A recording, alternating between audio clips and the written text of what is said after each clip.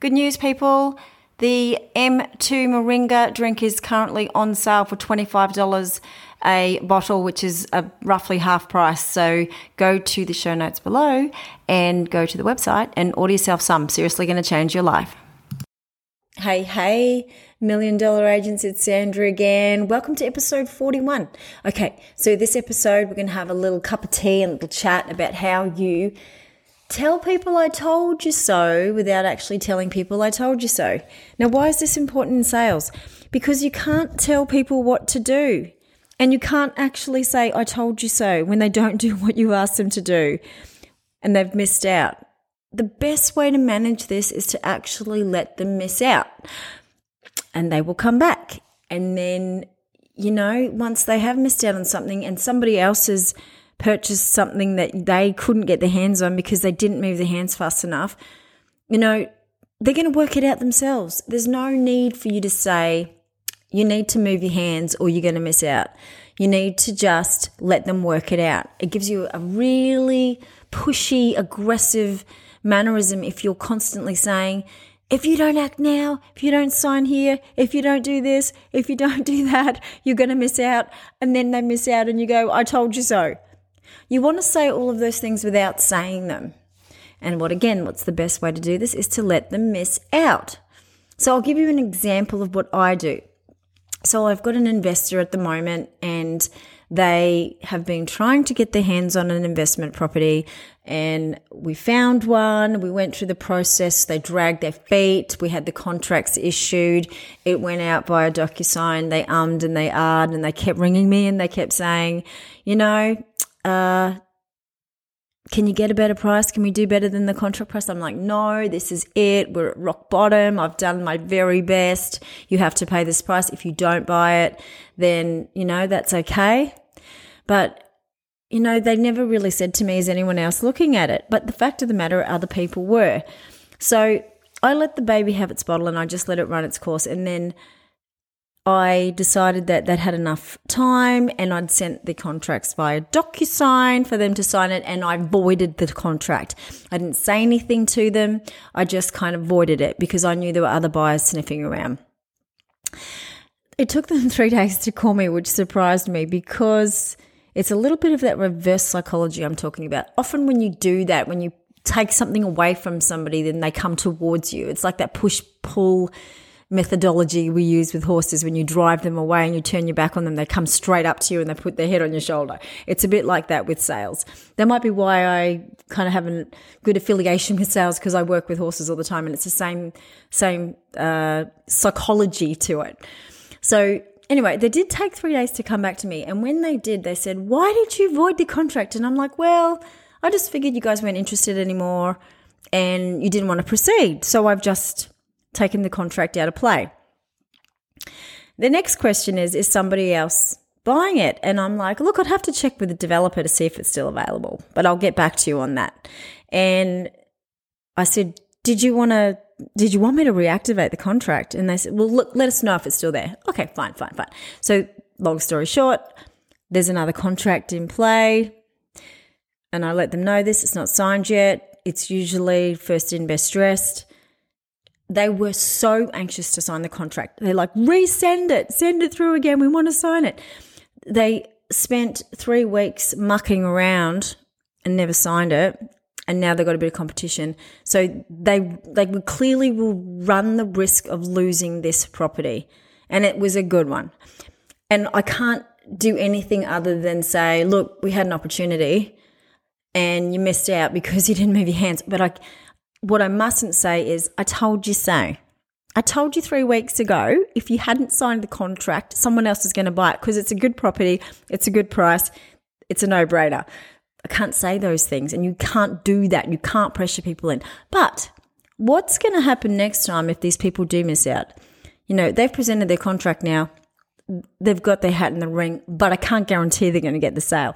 So if they come up again with another option and they want to go to contract, I can guarantee you this particular client, when I say to them, this is a good property, they're going to move their hands. And you just have to do that sometimes. You just have to push people away to bring them back to you. The same psychology with the horses. Drive away, and they come back. And it's kind of reverse psychology, and it's kind of the push-pull methodology. But, what you can't do, it's like with horses as well. I'm going to use the analogy. If you're rough with them, if you're aggressive with them, you're not going to get anywhere with them. And that's the same with people. If you're holding a big whip and you're cracking it and you're scaring them, then they're not going to come anywhere near you. And that's the same with sales. If you're pushing people and cracking the whip and saying you must and you have to, or you're going to miss out, you will just keep driving them further away. So, it's all about having enough people in the kitty too, in the pool of people you're talking to, that when this particular buyer misses out, the guy behind them or the girl behind them is the one that missed out last time, and you can sweep them in. So you're just turning them over and saying, right, okay, you have enough people that the next guy who buys is the guy that missed out last time. It doesn't hurt people to miss out. It actually conditions them to be better clients for you.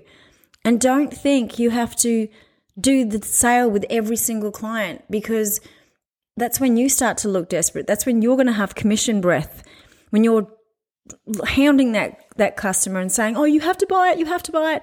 Your time is running out. Oh my goodness, we've got and when you go into that panic mode and you sound and look desperate, then, it's going to backfire on you.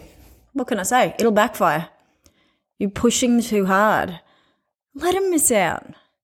And you can have "I told you so" written all over your face when they miss something that's absolutely, a first-class deal. But you mustn't say that. You must not say "I told you so." Well, you didn't listen to me last time. Are you going to move your hands this time? You can't do that. You cannot be that person. Don't write them off either, because you've done a lot of the work. You've done the hard work now. They've missed out on something. They're coming back to you the second time, and they're going to listen to you. So let them miss out.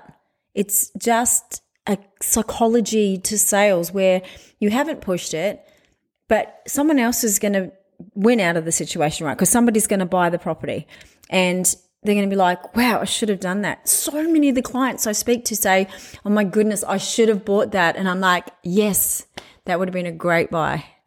And guess what? It's doubled in price since we had it listed off the plan. Mic drop. And, people just go, oh. But what happens next? You get another project off the plan and you say, hey, I've got this new project. These things, the capital growth is going to be good. You should really have a look at this and not keep hounding them. I mean, I'm tenacious. In fact, I used to say I'm the most annoying agent on the planet, because I would just ring people and follow up and do all the things that the other agents weren't doing. But at no point did I have commission breath and I was saying, oh, you must buy from me. It was more about ringing them and saying, g'day, how you going? Do you need anything else? What are you doing with it? And I never put the pressure on for them to move their hands. It was more about just those touch points where I just let them know I was still there. And when they, the next time you ring them, you can say, hey, how you going? I'm just ringing up to say g'day. And, oh, by the way, we sold that property. And you let them know that they missed out. And that's another good way to have a touch point with someone, is when you tell them that I told you so, by ringing in saying, guess what, just wanted to let you know that property did end up selling. That buyer's going to make a lot of money out of that property. Or, those tenants are, did you know the increases are at CPI? They're going to be at 6% next time they have a review. Whatever you've got, you are giving them all the information around why not listening to you was a bad idea. And the next time you have something to sell them and you call them, what do you think they're going to do? Yep, let's go. They move their hands. I want to talk a little bit about the reverse psychology thing too. I don't know if I've mentioned this in another podcast, but, when somebody is, you're waiting for a response from them about an offer and they're not doing anything and they're sitting and they're procrastinating, you know they're kicking it around, take it away from them. Like I did with avoiding the contract on DocuSign. Take it away and watch them come back. So you can do that in multiple ways. You can text them and you can say, I'm just making the assumption that you're not interested anymore. I wanted to wish you the best of luck with your property endeavors, and let me know if you need any more commercial properties in the future, something like that. And it doesn't even have to be that long. It could be something, it depends how well you know the person and how long you've been chatting. Like, even something as short as, I get it, you're out, no problems, have a good life.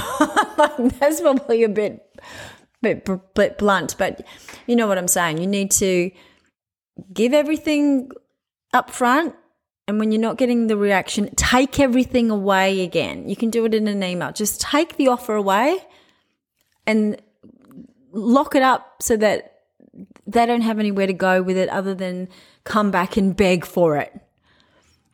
That's the position you want them in. Take it all away, then they come back. If they're 50% in, you can get them over the line. If they were never going to buy it in the first place, that just lets them off the hook, and you'll sort them out. You'll sort the weed out from the chaff super fast. But if you've got someone sitting on the fence and they need just to be pushed onto your side, taking something away from them will do the trick. It's a reverse psychology. I taught my husband how to do it. I'm pretty sure we've spoken about this in another podcast, but I don't know. I'm getting up to, episode 40. This is episode 41. So the long and the short of it is there is a psychology to sales, and you can't force people to do anything they don't want to do, just like you can't force a 500-kilo horse to do something it doesn't want to do. You have to – it's not manipulation. It's just careful management and not being aggressive and not having commission breath and not driving something so hard you drive it away. You want to be drawing the deals towards you and making yourself approachable and making it easy for them to miss out, and then harder for them the second time because you've got "I told you so" written all over your face. And you don't want to be selling people bad investments or bad properties anyway. And whatever you're selling them, Coca-Cola, vacuum cleaners, don't sell something you don't believe in. Firstly, you're going to make your life really hard, because if you don't love something, you're not going to be able to sell it very well, because what you'll be saying and the energy you'll be releasing when you're telling them to buy something that you don't actually believe in yourself will be the opposite. So you'll be saying something, but the vibe will be different. And it's very, very hard to convince somebody to buy something you don't love yourself. So I only ever list properties I completely believe in, investments that I know are going to make my clients money, with good tenants that are easy to lease in a good location. Like, there's so many tick boxes. But once I've passed all those tick boxes, it's easy for me to say to my clients, take it or leave it. I don't care, because someone else is going to buy it, without actually saying that. And they get to know you, and they get to know that you only sell quality. And when you say go, they go.